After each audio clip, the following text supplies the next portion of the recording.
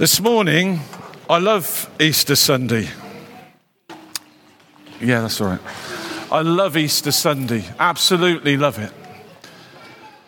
Resurrection Day. The day when the tomb became empty. And I think that is something which is just glorious and powerful for us. So this morning, as I have done many times on an Easter Sunday, we're going to consider once again that glorious account of Jesus' resurrection.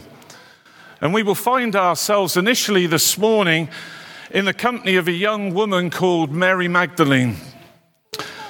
Here is a person whose life has already been changed and transformed absolutely miraculously by Jesus.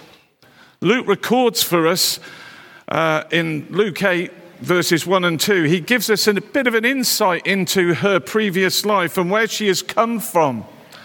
And he writes this: soon afterward, he, that's referring to Jesus, went on through cities and villages, proclaiming and bringing the good news of the kingdom of God. And the 12 were with him, and also some women who had been healed of evil spirits and infirmities.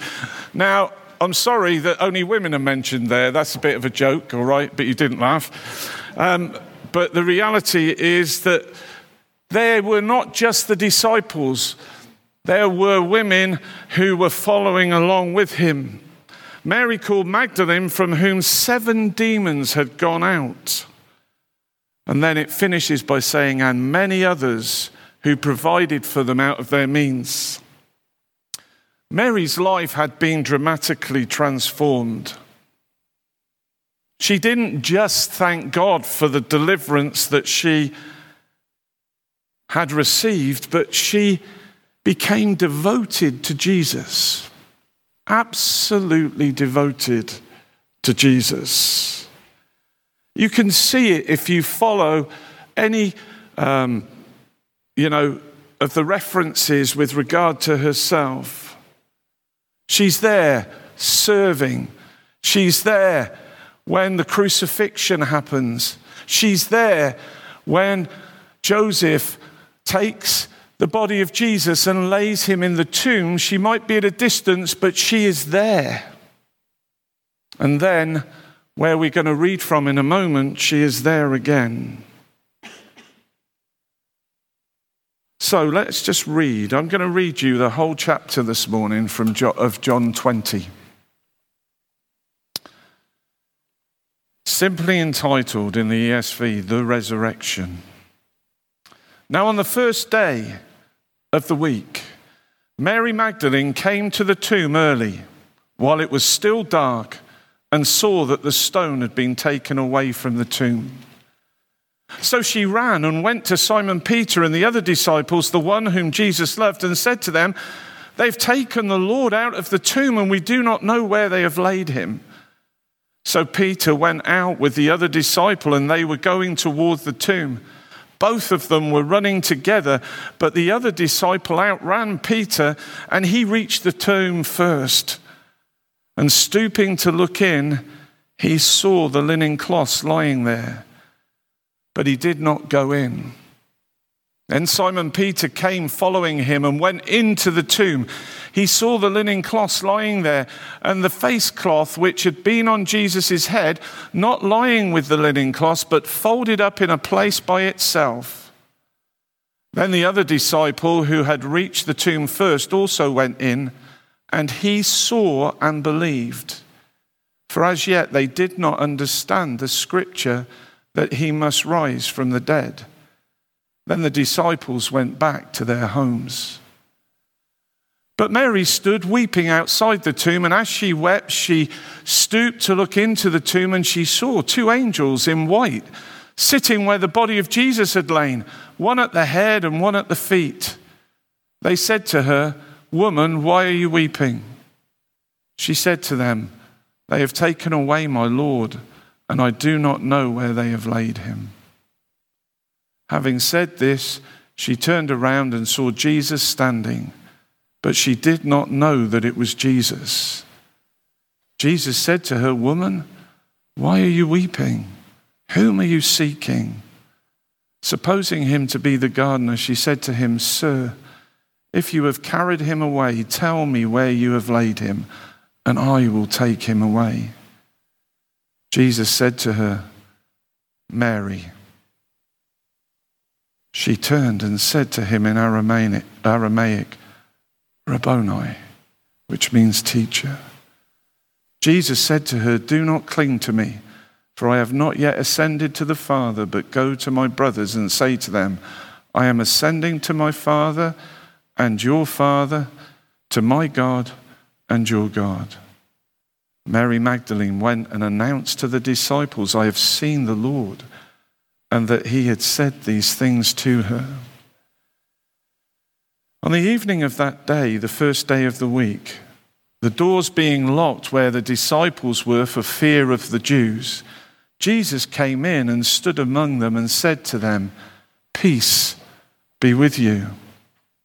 When he had said this, he showed them his hands and his side. Then the disciples were glad, and when they saw the Lord, Jesus said to them, "Peace be with you. As the Father has sent me, even so I am sending you." And when he had said this, he breathed on them and said to them, "Receive the Holy Spirit. If you forgive the sins of any, they are forgiven them. And if you withhold forgiveness from any, it is withheld." Now Thomas, one of the 12, called the twin, was not with them when Jesus came. So the other disciples told him, "We have seen the Lord."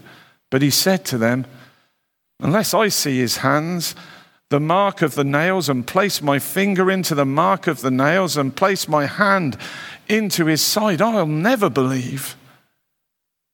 8 days later, his disciples were inside again, and Thomas was with them. Although the doors were locked, Jesus came and stood among them and said, "Peace be with you." Then he said to Thomas, "Put your finger here and see my hands, and put out your hand and place it in my side. Do not disbelieve, but believe." Thomas answered him, "My Lord and my God." Jesus said to him, "Have you believed because you have seen me? Blessed are those who have not seen and yet have believed." Now Jesus did many other signs in the presence of the disciples, which are not written in this book. But these are written so that you may believe that Jesus is the Christ, the Son of God, and that by believing you may have life in his name. Amen. Can you put those pictures up for a moment, please? Liz and I were privileged in 2019 to go to Jerusalem.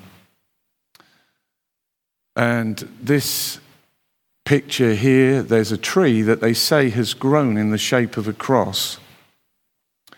But the little hole at the back there, that is to be the tomb of where Jesus was, I say, supposed to be laid. I'm not, but it was very moving and interesting as we broke bread in this garden. It's a lovely place.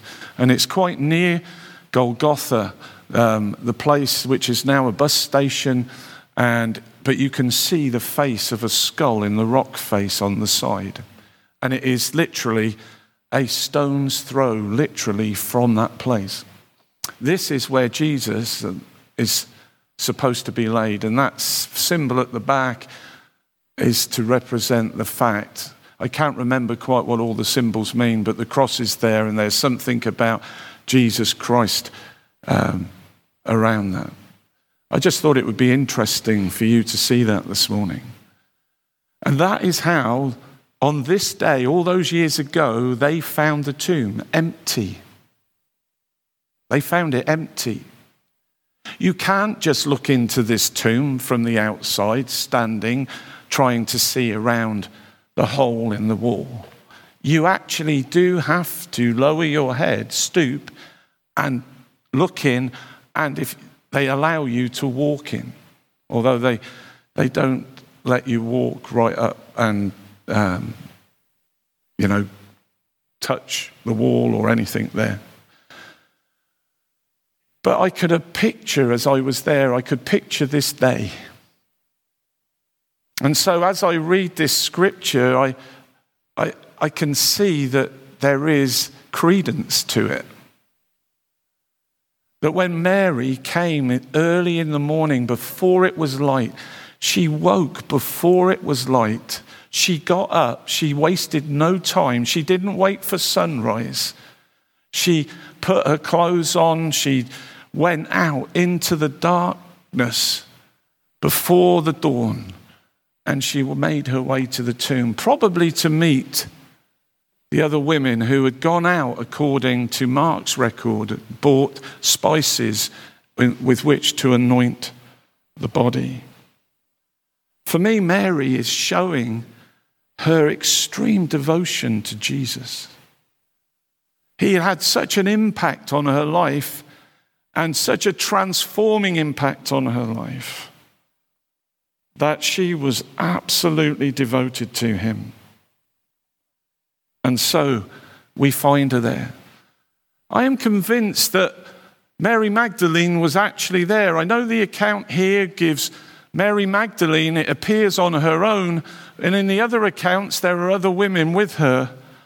But whatever way I want to look at it, Mary Magdalene is mentioned by all four of the gospel writers, and therefore I feel quite confident that she was actually present, whether it took place as her as a single individual or whether the other women were there. However that happened by the other writers, what I want to say to you is I can be sure that she was there. The first time she left the tomb was to go back to the disciples and to tell them that they had taken the Lord. And then you see that picture. You remember the other week I talked about how in those days to run, they would have to gather up their garment and tie it so that they could run freely. Well, Peter and John, John, the writer of the book, it appears to me, ran and made their way to the tomb. John overtaking Peter and getting there first. But the interesting thing for me is that John doesn't immediately dive into the tomb. He sort of stoops and has a look. And Peter, probably out of puff a little, because Peter always strikes me as being a big lad, maybe a little bit out of puff, but he gets there, but he does not stop, running straight past John, dipping his head and going straight in. And it was just as they said. It amazes me that despite the fact in John's gospel, you can see that Jesus has tried to prepare the disciples for what was going to happen. And he's actually made a statement to them that they would see him again. It says here at the beginning of John 20, it says, "For as yet they did not understand the scripture that he must rise from the dead. And so they looked, and off they went back to their home. But Mary stayed." Mary stayed. She was weeping. Her Lord had been taken. She was grieving because she was not aware at this moment that Jesus was resurrected. They thought that they had just taken his body away. And then she has this amazing encounter. She sees two angels in white sitting where the body had laid.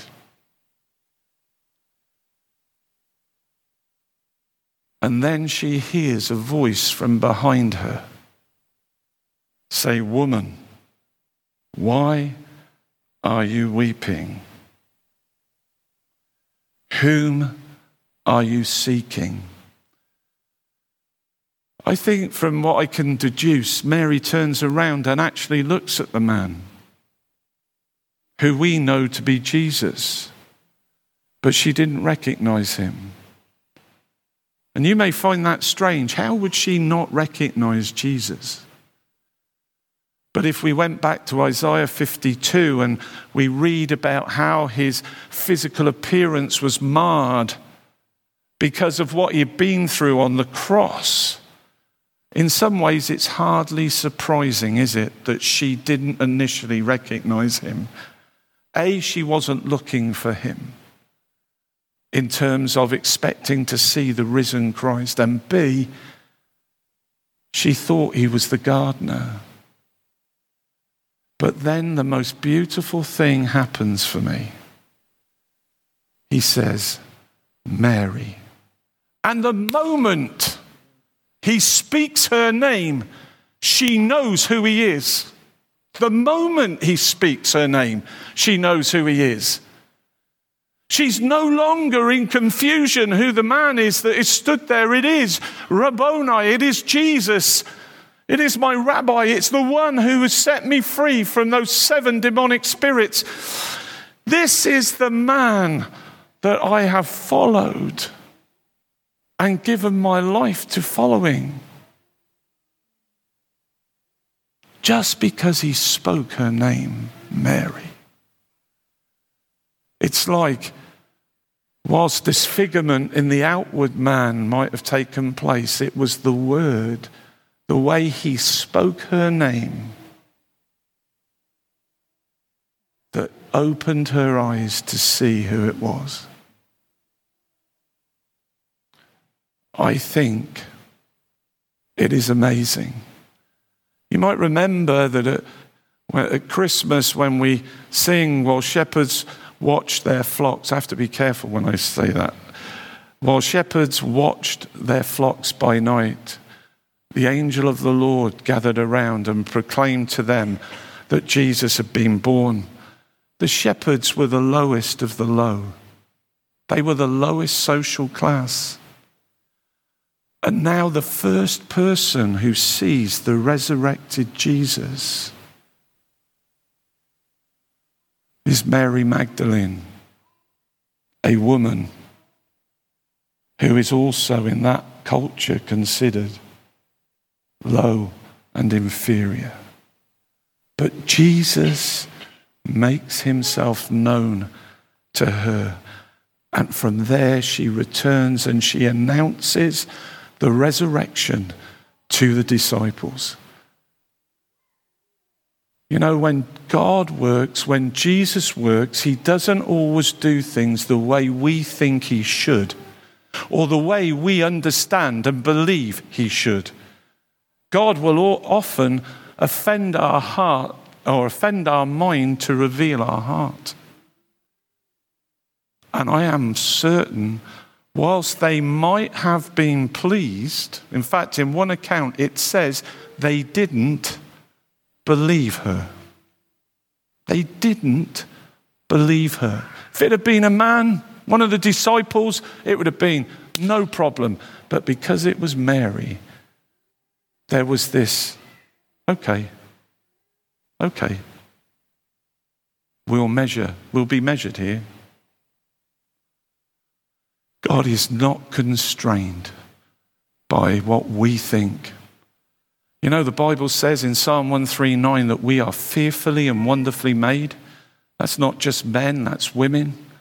That's everybody is fearfully and wonderfully made. It doesn't matter whether you're tall or short, fat like me or thin.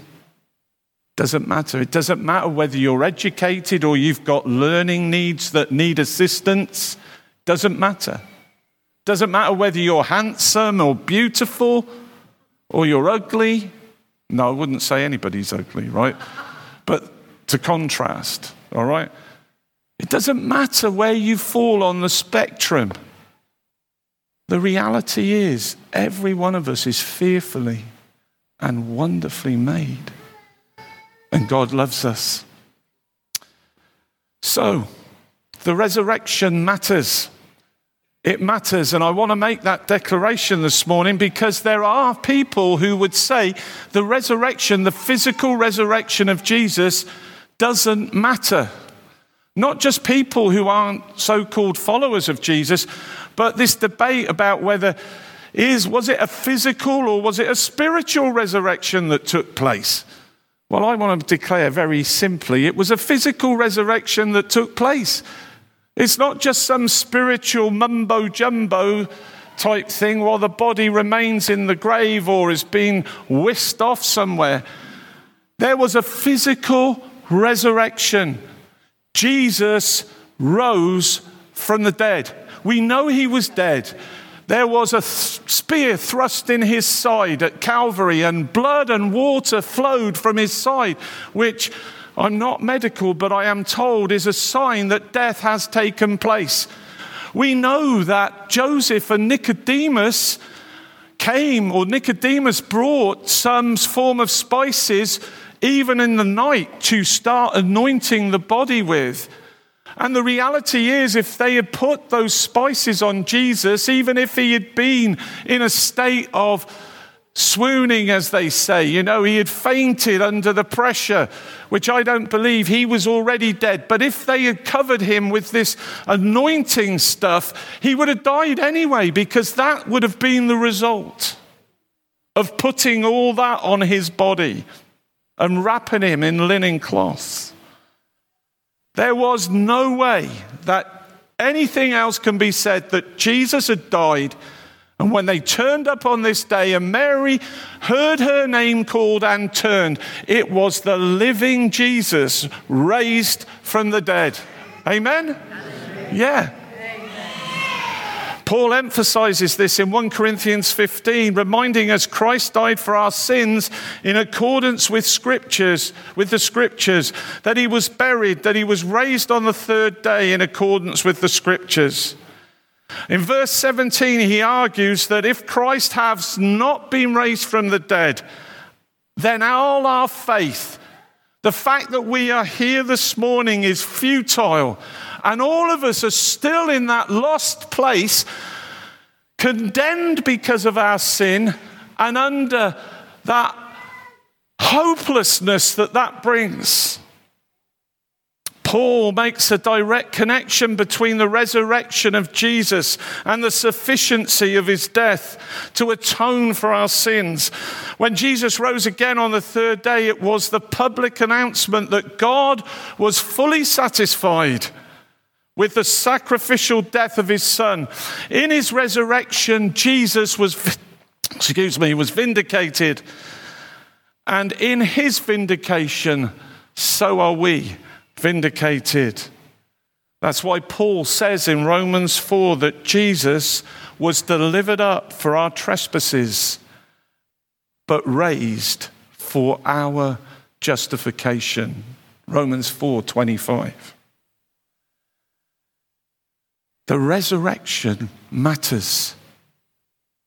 The whole of our faith is based on a supernatural intervention by the living God, who came and gave life to the body of his son.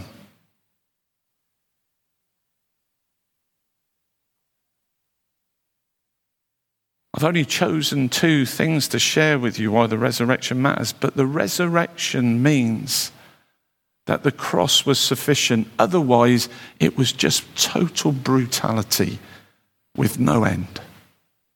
Meaningless. Secondly, Jesus' resurrection means that death is defeated once and for all.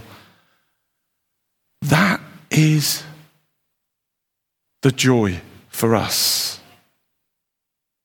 Peter proclaimed on the day of Pentecost, God raised Jesus from the dead, freeing him from the agony of death. I love this phrase, because it was impossible for death to keep its hold on him. Acts 2:24. Death lost its grip on Jesus and has been dealt with for us. We might physically, in our physical being, die, But I want to tell you, we go and we are raised to everlasting life and to dwell with him forever. But the resurrection means not only that Jesus defeated death for himself, but he defeated it for us also. He died and rose as a representative of humanity. It says, through the first Adam, death came. Through the second Adam, life came. But in fact, Christ has been raised from the dead, the first fruits of those who have fallen asleep. For as by a man came death, by a man has come also the resurrection of the dead. For as in Adam all die, so also in Christ shall all be made alive.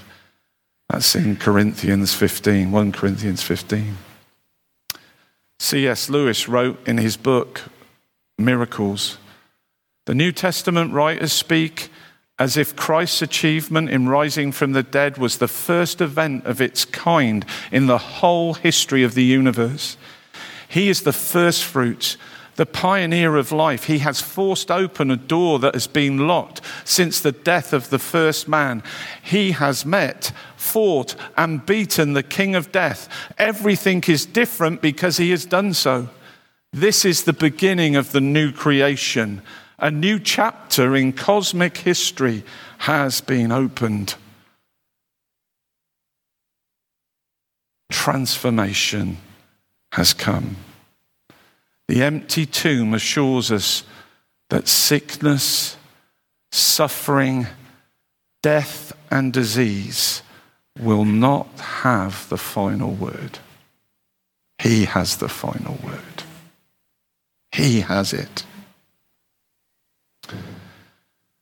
But I want to say something to you as well, because as I've read this passage, I've noticed that there's quite a lot of there's a word or a derivative of a word which is repeated again and again and again. And I want to share something out of that with you this morning. Believing is more important than miracles. That's the first thing. Throughout the writing of John, he emphasizes the need to believe. In John 6, when announcing that he was the bread of life, we read, when they found him on the other side of the sea, they said to him, Rabbi, when did you come here? Jesus answered them, truly, truly, I say to you, you are seeking me, not because you saw signs, but because you ate your fill of the loaves. Do not work for food that perishes, but for the food that endures to eternal life, which the Son of Man will give you. For on him God the Father has set his seal. Then they said to him, what must we do to be doing the works of God? Jesus' reply was, this is the work of God, that you believe in him whom he has sent. Again, in the chapter before the one I read to you, in verse 35, John says, he who saw it, referring to himself, has borne witness. His testimony is true, and he knows that he's telling the truth, that you also may believe. Believing was really important. At the end of John 20, we see it again. He talks about believing and the need to believe. Don't disbelieve, but believe. But the word that comes up again and again, you'll read, he saw, she saw, they saw, I have seen, we have seen, unless I see from Thomas.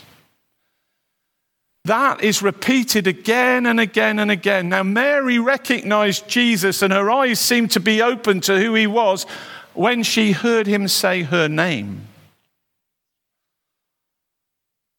But in this passage, we see as the passage progresses from the first part right through to the end, different words used for the word see or saw or seen. So in verses 1 and 5, we have a word which is, I don't even know if this is the correct pronunciation, blepo. All right, that's how I'm pronouncing it. If it's double E, it's bleepo, but it's blepo to me, right? And that word just means to simply see it, that there's no engagement with what has happened. You just see. And so when they stooped and looked into the tomb, they saw the tomb was empty. She saw the tomb was empty. And there was no engagement with that issue, except to say they must have taken him away. There wasn't a long, prolonged looking and thinking about what was going on. It was just they saw. Then in verses 6, 12 and 14, the word changes. And it's theorio, to inspect closely and to contemplate. And so we see them coming, and Peter, when he goes into the tomb,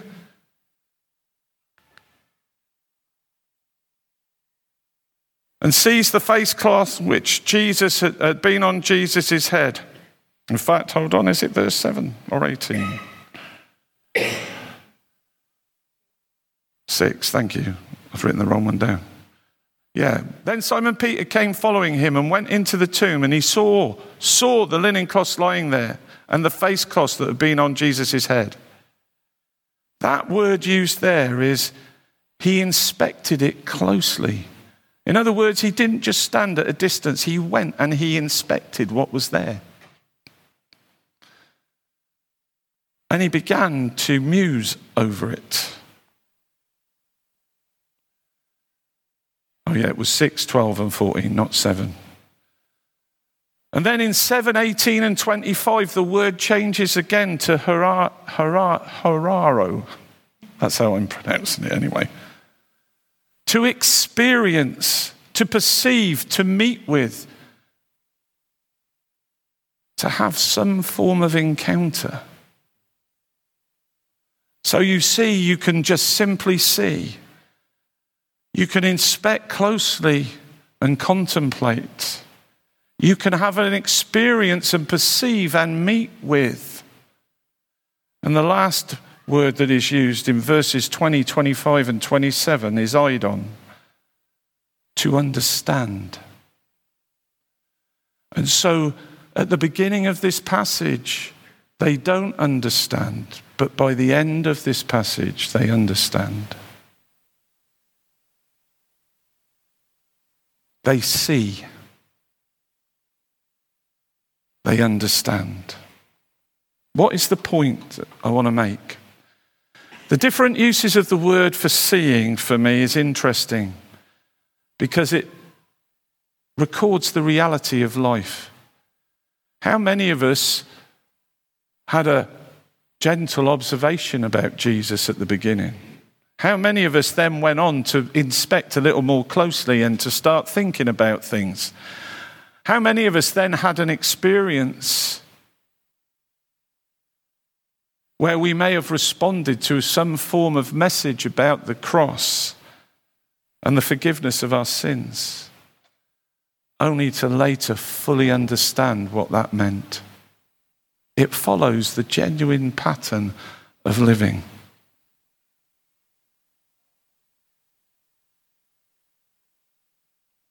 It follows the pattern of living.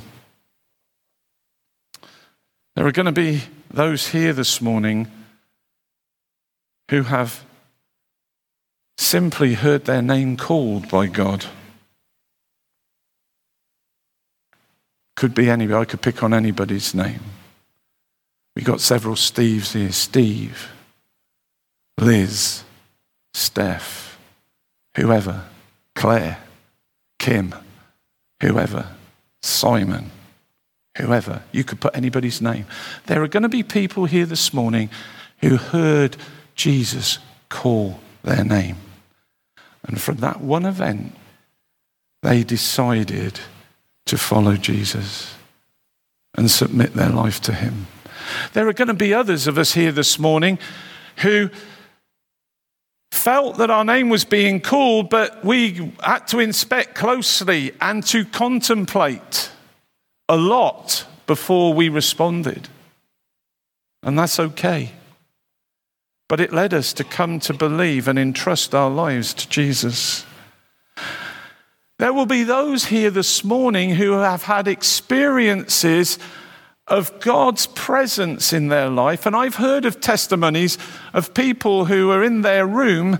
You hear it actually, forget this, I know it's not on this side, but you hear about this with Muslims sometimes. They have this overwhelming dream and a sense of the presence of God with them. It is so real, it is tangible.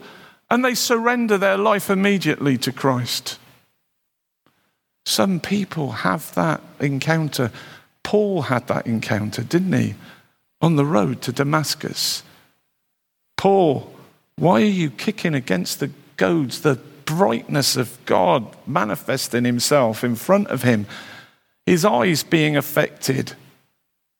He had some amazing, unbelievable experience of the presence of God, which led to him entrusting his life to God. And there will be those this morning who have made things known or have had things way beyond other people's comprehension made known to them. And they have believed. And they have entrusted their life to Jesus. Sometimes we have a way of denigrating certain ways. We ask each other questions because we want to make sure everybody's saved.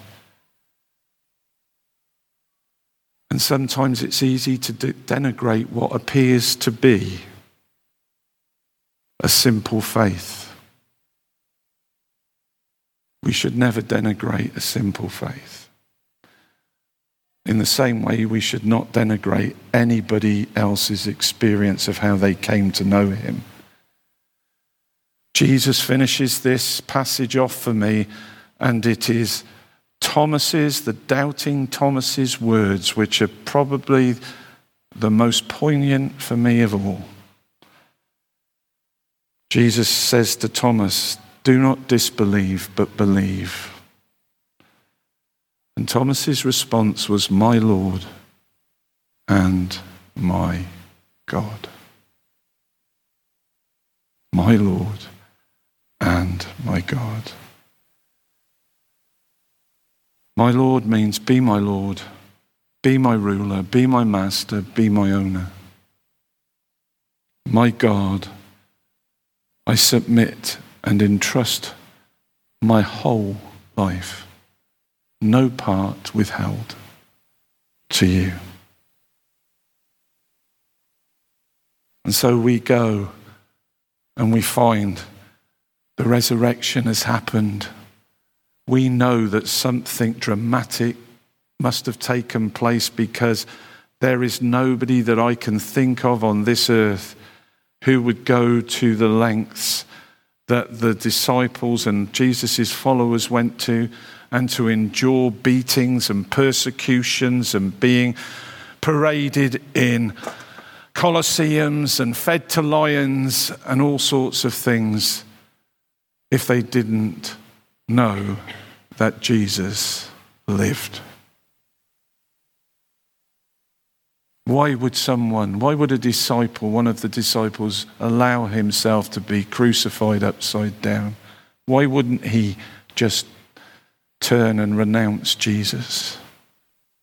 It was because he knew his Saviour lived. Today, folks, Jesus is sat at the right hand of the Father. And he, even despite the fact that in our humanity sometimes we feel the world is out of control, God is in control. Jesus is ruling and reigning. Jesus is interceding before the Father. We have so much to be thankful for. Our whole faith is based on this one event. This one weekend out of a year that we celebrate. Our whole faith is built on that. Some of you will want to shoot me afterwards, but I can let nearly anything else go except that. Doesn't mean that I condone sin or anything like that, but there is stuff so often that we get hung up on and we get upset about. And yet those same people believe that Jesus lived, was born of a virgin, he lived, he died on a cross, the cruelest of deaths for us. He was placed in a grave, dead, but the Father raised him to life. And through that resurrection, I have been justified and made righteous in his sight. And I want to tell you, that is so great because we can come with confidence before the throne of God without guilt, without shame, not worrying what other people think about us. That doesn't mean we shouldn't be teachable, but we don't have to worry what other people think about us. We can come boldly before the throne of grace. Let's just pray. Father, I thank you for this day. I want to thank you because it means so much to us. It is not just something we do just to get together, but it is the thing that our faith rests on. I want to thank you for the transformation, the breaking of the power of death, the freeing of the captives from hell. Lord, I want to thank you for that. I want to thank you, Father God, that you came in the form of Jesus and that you were prepared to go all the way for us. But I want to thank you so much for the resurrection. I want to thank you so much. And Lord, because of that, I want, Lord, my life to be a living letter, lived out before people, not just in church, but people I mix with, my family, friends. Lord, the places I go, the people I see day by day, I want my life to be a living letter that testifies to the glory that was achieved through your death and resurrection. And therefore, Lord, go with us this week, I pray, and let us be those living letters, absolutely secure in the knowledge of our forgiveness and the fact that we can come because he is the way, the truth, and the life. Amen.